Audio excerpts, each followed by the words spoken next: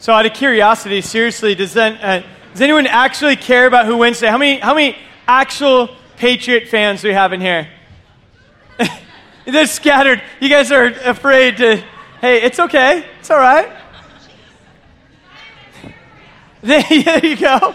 We have a few. How about actual Rams fans? Enthusiastic. West Coast fans, yeah, I guess we'll go for them.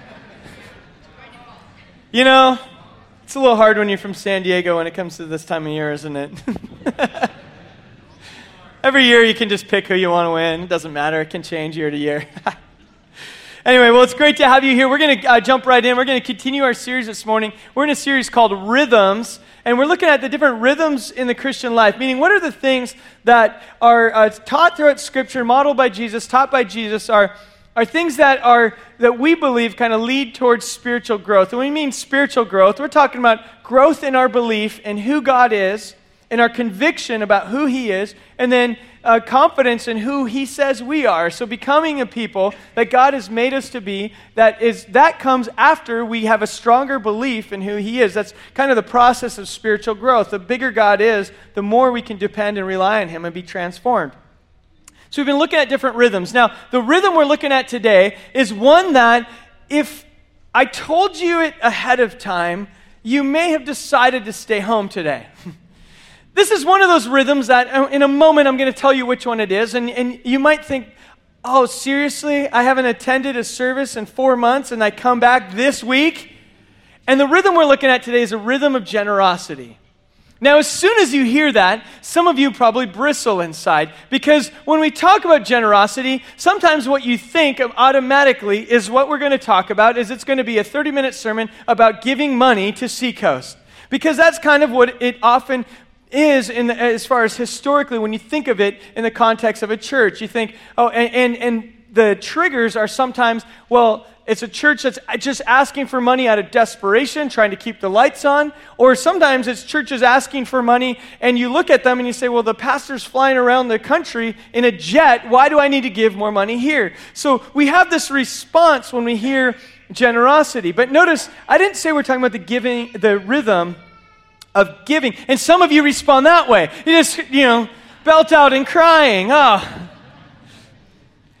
Now, I didn't say the rhythm of giving. This morning I want to talk about the rhythm of generosity, because I don't believe that we need to talk about giving. Now, let's just be honest. I'll say it up front. Seacoast wouldn't exist without the generosity and the financial gifts of its people. That's a reality. I'm not that clueless. That's true. I'm not going to try to bait and switch and say it's about generosity, but what I really want is for you to give more money. The reality is we do need your generous gifts for Seacoast to exist. The reality is some of you participate and you are a part of Seacoast, and that's an area where you don't often participate in. And I would challenge you, if that's you, to consider taking a step towards participating in financial giving towards the church. Some of you, maybe it's just a very small amount, and you would think like, I know, it's just, I could do more. I want to challenge you in that way, because there is a reality that we exist based on your generosity. That's just how it works. That's all I'm going to say about that today, because we all know that's true. It is the way it goes. And we work really hard as a church, by the way, to respect the money you give. We work really hard to not be wasteful in it. We look for ways to maximize each gift that's given. And we also try to be generous as a church, giving up to 20% of what you donate, we designate towards outreach, local outreach, global outreach, and things like that. So we want to model generosity as an organization as much as individuals. So we want to respectfully use what you give. But today I want to talk about the rhythm of generosity. And it's something that we don't always like to talk about. But it's interesting that Jesus mentions money issues or financial or even just your possessions. He talks about it almost more than any other subject. In fact, he talks about the kingdom of God more, but then in a second place, roughly, is money and possessions. Almost half of all the parables of Jesus have some sort of tie to how we respond to the stuff we have. And so at the heart of God, if we look through all of Scripture, there's a narrative that God talks a lot about our possessions. Now, it's not always, in fact, often, it's not in the context of giving your money to support the priesthood or to build the temple or to support the synagogues or, in our case, to support the church. The passages that deal with this are dealing with our hearts. They're dealing with an attitude. They're dealing with a lifestyle of generosity. So the question that we need to think about is, what is at the heart of Jesus' teachings? Why does he address this so often? And this morning, let me propose to you that a rhythm of generosity that we'll talk about is all about allowing ourselves to be set free and be transformed. It's an area of our lives that allow us to then reflect the character and heart of God, a God who is generous to us, a God who stepped into our story and gave up his life for you and for me, who gave up his time, who used to enter into our existence. It's a generous God we serve. That is who he is. And so therefore we are made in his image and called to reflect his glory. So we're going to look at that today. And before we do, let us pray and get started. God, I thank you again for this morning, and I thank you even for the joy of being together. I thank you for issues like this that sometimes are challenging and tough issues. But Lord, you're not asking us to add more burden on us. Lord, you're asking us to give you our hearts, to allow you to keep shaping and transforming us. So this morning, I pray that you speak to me. You speak to each one of us in here. Lord, you help us grow more and more in our belief in who you are and to trust you more. We thank you and give you this time. Amen. So as we start off talking about generosity, as I said, many of us kind of start with this mentality that we're wrestling between us and God and our stuff. In fact, there's this one old story of a guy who said, yeah, I believe that all my stuff, all my money belongs to God. So he went home and he prayed, God, I trust you with all my money. I believe it's yours. So here's what I'm going to do, God. I trust you so much. I'm going to take all my money. I'm going to throw it in the air. And whatever you want, you just keep and let the rest fall back down to me. So some of you are thinking like, okay, does that work? Some of us, we think, we're wrestling with that. God, we know, we want to trust you. But it's a hard issue. It's something that's not that easy. So before we talk about it today, one more thing. I want to frame this, give some framework. This message is not just for the wealthy. Okay, this is not to say, hey, if you have more money, you need to be more generous. If you have more time, you need to be more generous. If you have a lot of talents, you be generous. And the rest of us will just try to catch up. It's not just for the wealthy. This is for all of us. Now, one of the great joys I have is serving here at Seacoast is there's a mix of all kinds of different talent levels. There's a mix of different income levels. And we have at Seacoast some very wealthy people who model generosity so beautifully, so encouraging to me. To see that we can really see a model of generosity among some of our wealthy people at Seacoast, and it is really a joy. And not just with what they give, but how they open their homes, how they freely help others and step in and give up of their talents. We really are blessed here at this church with that. Now, at the same token, we have some on the other end of spectrum of the income level here at Seacoast who also are very generous with what they have. Very generous with their talents and resources and time and can give what they can give. We're very blessed by that too. And so the spectrum is for all of us in here, and we have some great examples at Seacoast. Now, in my lifetime, I also have known some wealthy people who are some of the stingiest, greediest people I've ever seen, who I look at and I think, you have nothing to give? Really? You have nothing to give? And conversely, I've seen some people who are very poor who also were very stingy. And sometimes there's triggers from our past. Did you grow up with security? Did you grow up, not sure where the next paycheck would come from? So this is a complicated issue. There's a lot at play. But the framework for this morning is this is for all of us. It's for all God's people. It's at his very heart of who he is. In the book of Leviticus, which I'm sure many of you have been studying through diligently, it's one of those books in the Bible, if you ever start your reading plan, as Matt said a few weeks ago, you get to Leviticus, and then all of a sudden it just sounds like science fiction to you, right? Like, what is this going on? But in Leviticus in chapter 19, it's talking about hospitality and says, in this heart of generosity, say, be so generous to others that when you see a foreigner or someone who's in need, treat them as if you would treat your own kinsman or someone you're related to. Be so hospitable and generous to take care of the needs of others when you see it. Now, interesting that just 5 chapters later, also in the book of Leviticus, it's talking to the Israelites and say, also treat your brothers, treat your family with the same hospitality that we're encouraging you to treat the foreigner. In other words, don't just be generous to the people that you think you're supposed to and then ignore everyone else. But saying we want to, at the very core of who we are as people of God, are generous people. So that's a framework in which we're looking at today. So as we look at a text, I was thinking through where's the best place to go. And I want to invite you to open your Bibles to the book of Matthew chapter 6. And you're welcome to use a digital version if that's your preference, whatever it is. Matthew chapter 6. So Matthew chapter 6 is part of what we call the Sermon on the Mount, and it's a series of teachings by Jesus. And in the middle of it, of chapter 6, there's some really interesting teachings about generosity and about giving to the poor and things like that. But at the core of it, there is a theme that comes throughout Jesus' teaching that we want to uncover here today. And there's a few thoughts that I have for you from this. So Matthew chapter 6, starting off with verse 1.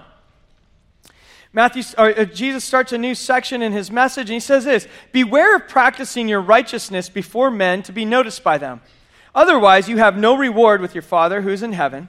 So when you give to the poor, do not sound a trumpet before you as the hypocrites do in the synagogues and in the streets, so that they may be honored by men.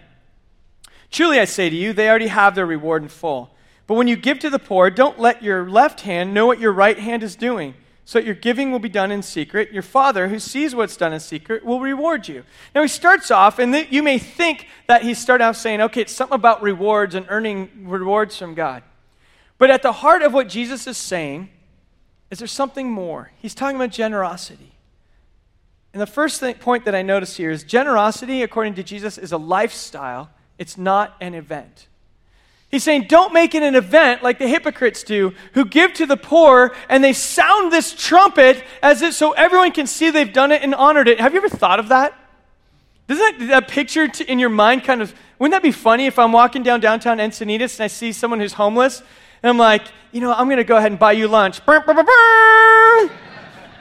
Everyone, I am now buying lunch for this man who's hungry. I am doing it with my hard-earned money. I mean, that's the picture that Jesus is painting here. And I hope the crowd who listened to him was just going, that would be ridiculous, Jesus. He's speaking in hyperbole, obviously. But what he's saying is some people make generosity as an event. It's something that they do as to be noticed, to gain favor, to be honored by others. It's not at the core of who they are. That's why then he says, don't even let your right hand know what your left hand is doing. That's not like saying, wait, what are you doing over here, right hand? But he's saying it's such a part of who you are. It's just so embedded in the DNA of people who've been transformed by the generous God that you can give freely, and it's not so that you earn favor. It's not so that you earn honor from others. It's not to get a plaque up somewhere. It's because it is your lifestyle, not an event.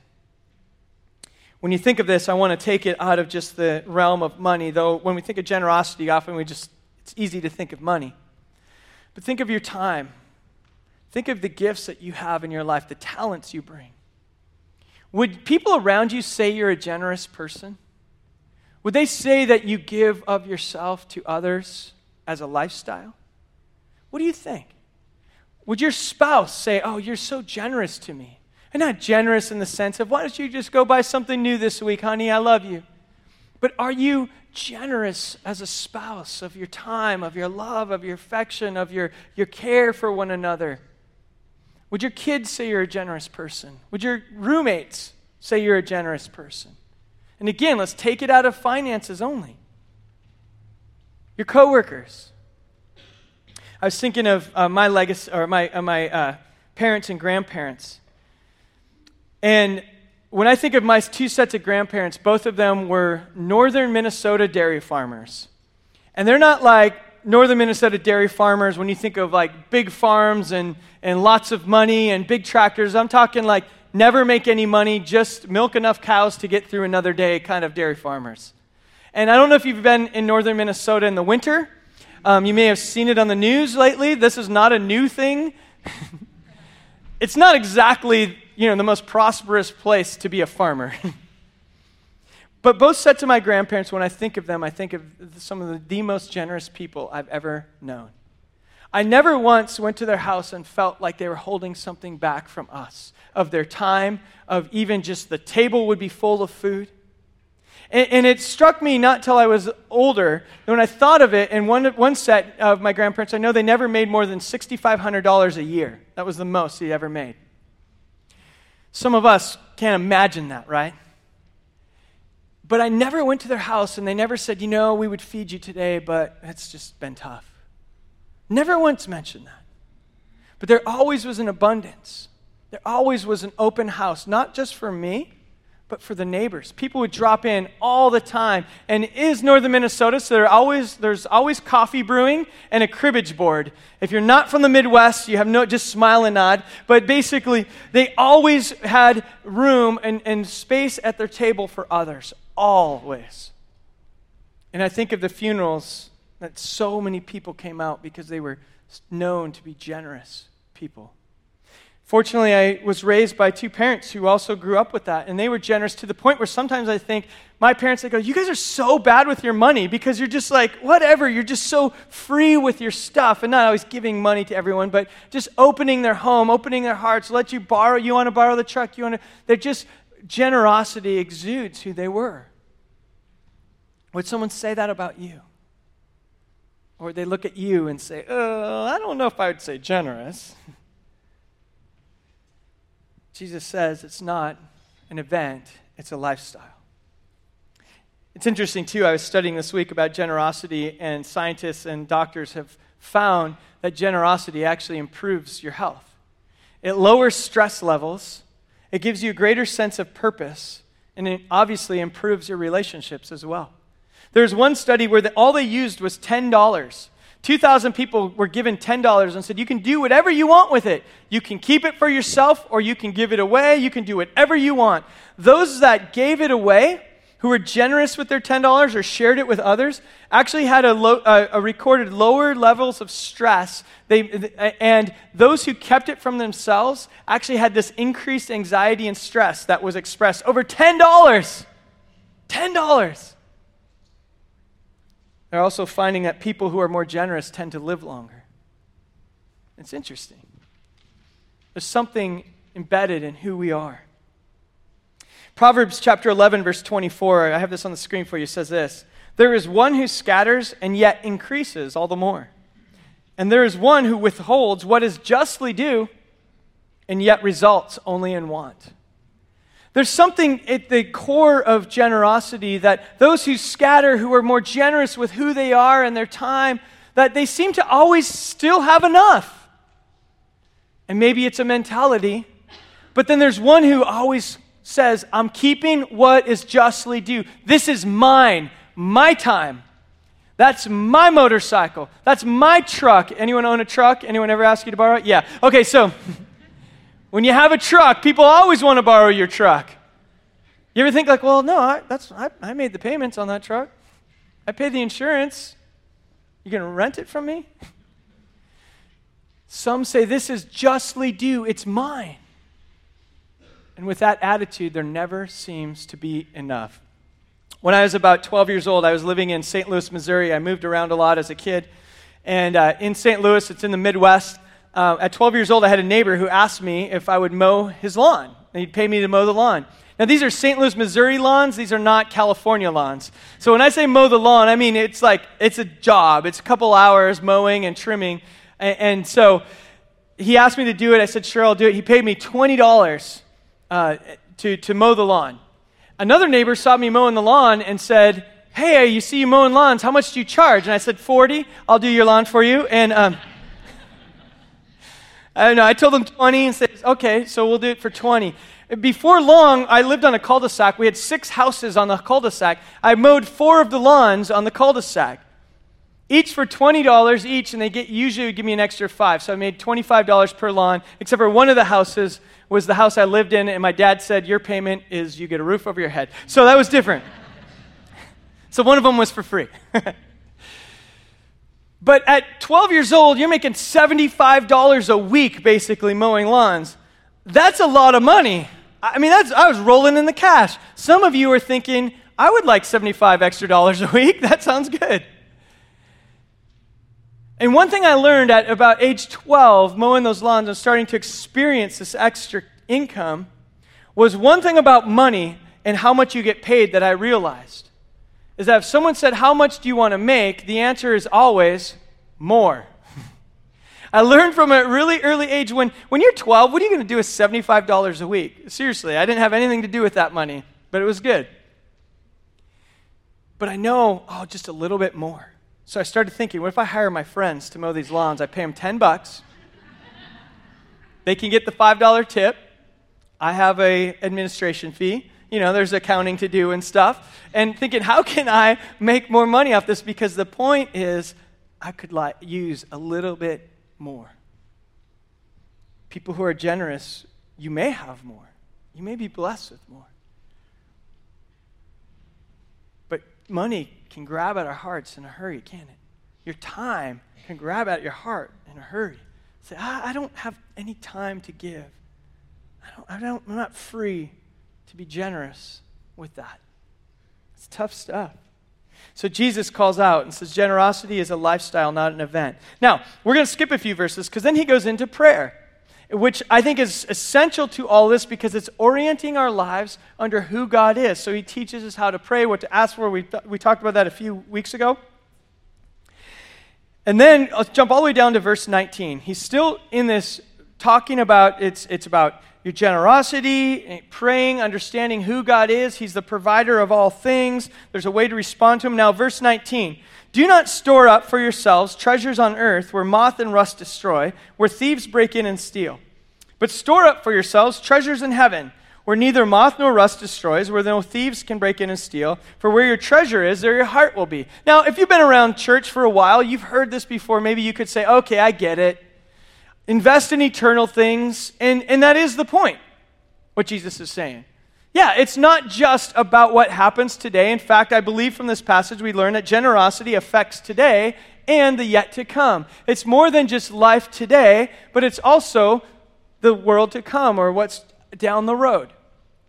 So many of us have heard this and say, okay, store up treasures in heaven. I don't know about you, but I don't often get motivated thinking about treasures in heaven. It's me personally. I missed that class in seminary or something or whatever it was. But when I think of my thought is, well, what treasure am I storing up in heaven? Like, what's up there? So that doesn't motivate me. It's not something I'm seeking for. Motivating me is responding to God. That's what I'm trying to be. But I want to show you something a little different about this. Jesus continues the thought. And I believe the thought he continues is still talking about, it's not just about now, but it's something deeper. So here's how he clarifies verse 19 through 21. He says, okay, so where your treasure is, there your heart will be also. Verse 22, the eye is a lamp of the body, so if your eye is clear, your whole body will be full of light. But if your eye is bad, your whole body will be full of darkness. If then the light that is in you is darkness, how great the darkness. See, he clarified. Do you ever read that and say, okay, how is that connected? How is this a connected thought? What is going on, Jesus? Okay, where my treasure is, there my heart will be. So if the eye is clear, your whole body will be full of light. Thank you. This is actually a Hebrew idiom. In the Hebrew world, they often thought of the eye was essentially, think of it as like a window to the inner workings of who you are. And in Hebrew, at the time of Christ, and we have in some of the rabbis' writings in the first century on, they talk about if you have a clear eye, it actually meant you are generous. If you had a cloudy eye, it meant you were stingy. So synonymous with clear eye is generous, and synonymous with cloudy eye or a dark eye is being a stingy person. So Jesus is talking about our hearts. He's talking about, it's not just about now, but it's the yet to come. And he says, so I want you to know that if you're someone with a clear eye, if you are a generous person, the light within you, you have this life of Christ, there's something actually at work. A generous person, we can see the life of God actually at work in them. And it's not just for your life now. As opposed to, if you are stingy, how great is the darkness in you? You're missing out on a whole other world. It's not just about the world you're looking at right here. In 1 Timothy chapter 6, verse 17 says this. Paul is writing. He says, instruct those who are rich in this present world not to be conceited or to fix their hope on the uncertainty of riches, but fix them on God, who richly supplies us with all things to enjoy. Instruct them to do good, to be rich in good works, to be generous and ready to share, storing up from themselves the treasure of a good foundation for the future, so they may take hold of that which is life indeed. We're thinking of this life, having a generous, a clear eye is about more than just this world. It's the one to come. It's the essence of who we are and our connection with God. You know, often you've probably heard the phrase, it used to be he who dies with the most toys wins, right? And then I saw it change to he who dies with the most toys still dies. I read a story this week about a guy who he wanted to take what he had when he died, and so he had his habit of storing all his cash in his mattress at home. And by the time he died, he had about $100,000 or more of cash in his mattress. And he told his wife, hey, if I die before you, what I want you to do, this is my wish for you to do for me, is to take all my cash, and I want you to to take the money, all this money that I've raised up or saved over the years, I want you to take my money and put it in my casket with me when I'm buried. So his wife heard that and she said, okay. Sure enough, he dies before she died. So what did she do? She took all that cash. She deposited it in her bank account and wrote him a check and put it in the casket.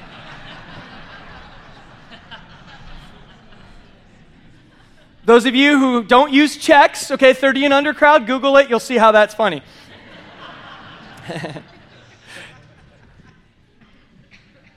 See, the point is what we do here on earth, that we can't take the physical things. We can't take the time back. That generosity is not just about today, but it's about the yet to come.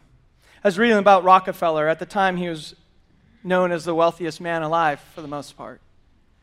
His whole life up to age 53 was known to be very selfish, very greedy. Some would say he had not a clear eye. Made a lot of money. It was all about himself, but he was in terrible health. In fact, at age 53, he was on his deathbed. They were expecting him to die at any moment, and at that point, he had a revelation that he was about to die and all his wealth was not going with him. So he decided to open up a foundation and start investing in healthcare and education and taking care of the poor. He changed his mentality on his deathbed and said, I want to at least give my money away as I die, to help others, to be a generous person. He ended up living another 40 years. And he lived 40 years being a generous person. It's amazing what that can do, how things can change.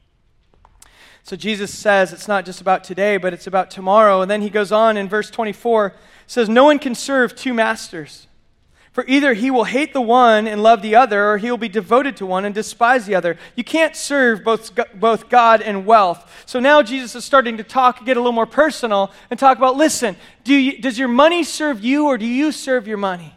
Is it a part of just who you are? Is it what we use to sustain our existence and to be a part of who we are? Or is your whole point the money, the stuff, the fame, the selfishness? Is that how does it work? You can't serve both. But now look, verse 25, this week, the more I studied this, the more I became frustrated that in my Bible, it starts a new section.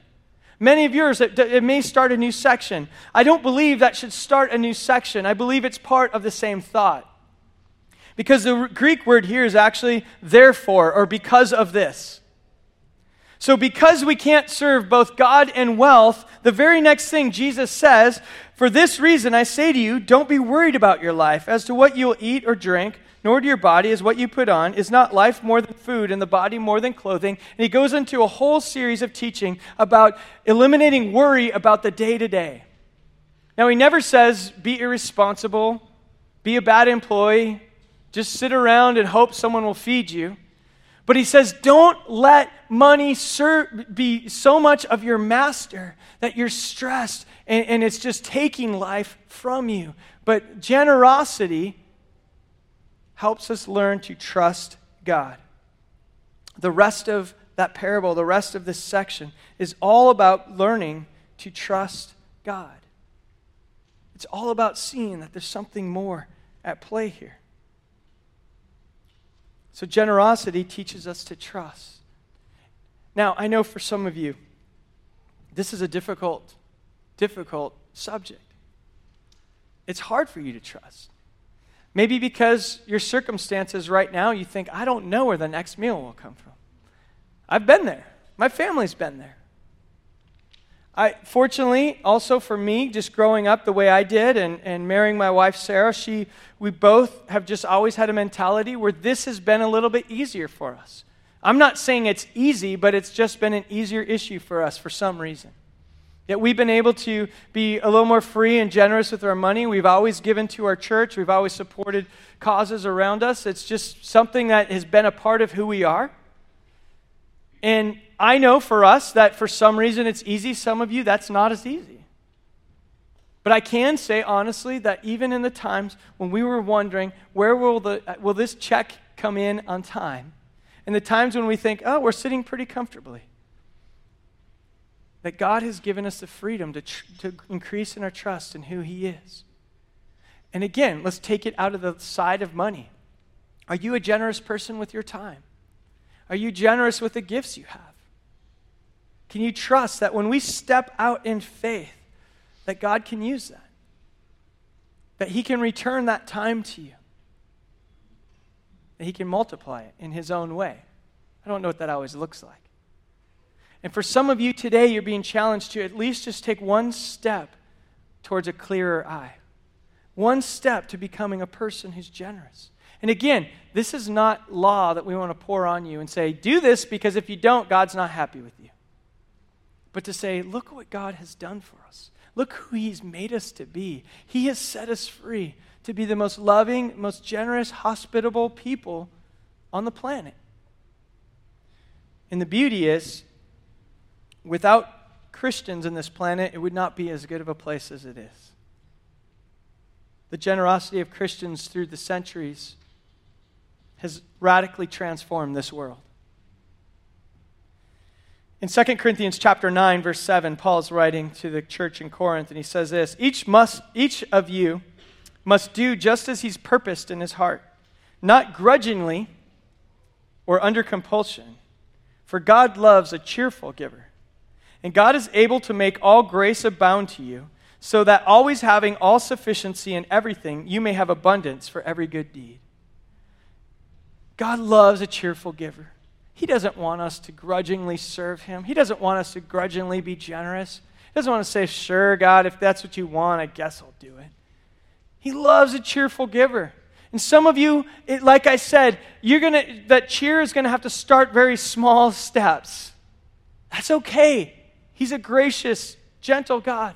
But notice how Paul writes this.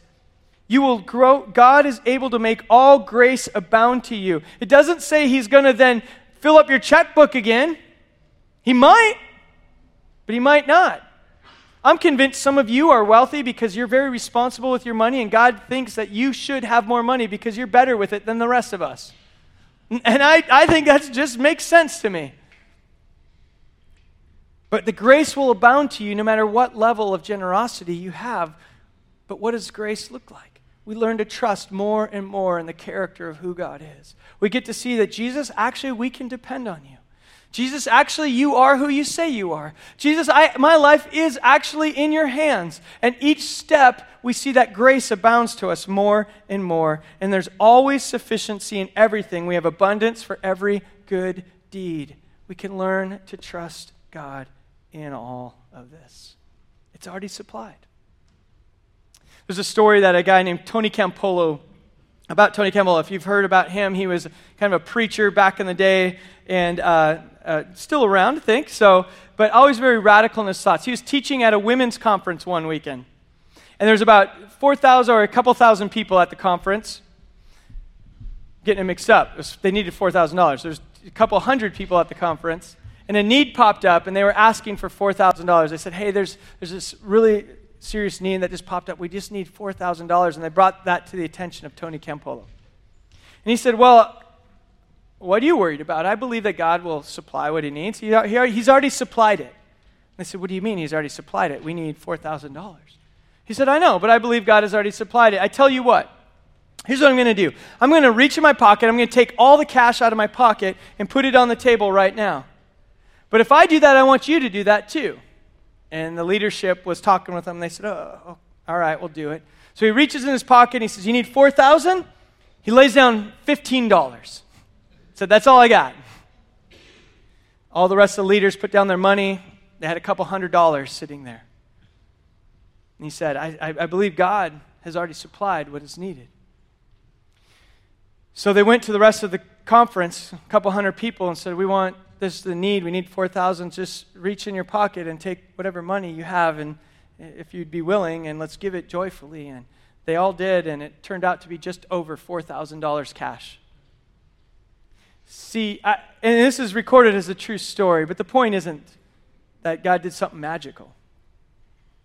It's that God has already supplied what is needed. It just, in that case, was already in their pockets.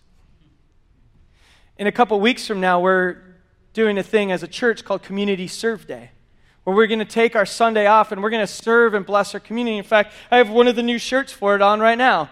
It's our sorry, we got rid of lime green, but you can still wear your lime green if you're a springtime. Anyway, so thanks. The Community Serve Day is a day for us to love and bless our community. And you know what? God has already supplied everything we need to serve and bless Encinitas that day. He already has. It's there. It's just right now what he has supplied is sitting in these seats. Will we be people who are generous to say, we'll step out. We'll be a part of that. We'll participate. Let's be known as people who, because God is so generous to us, because Jesus has given us his very life, that we are free to be transformed and set free, to be people with a rhythm of generosity, whatever that looks like for you. Let's pray. God, we thank you so much for this morning. I even thank you for these challenging words, Lord, that aren't always easy for me. Sometimes it feels easier just to give money, but when someone wants some of my stuff that I've already earned, Lord, that's a lot harder. And so I pray that you continue to transform my life. Lord, that I may be changed by the generosity that you have given to me. And Lord, may we as a community of people, Lord, reflect your character to this world. May we, united, show the world that there is a God who pours out everything for them so that more may know you. Lord, so we ask now that you would transform our hearts, transform this space. Help us grow in our belief in who you are and what you say is true of us. So we thank you and we give you this time now.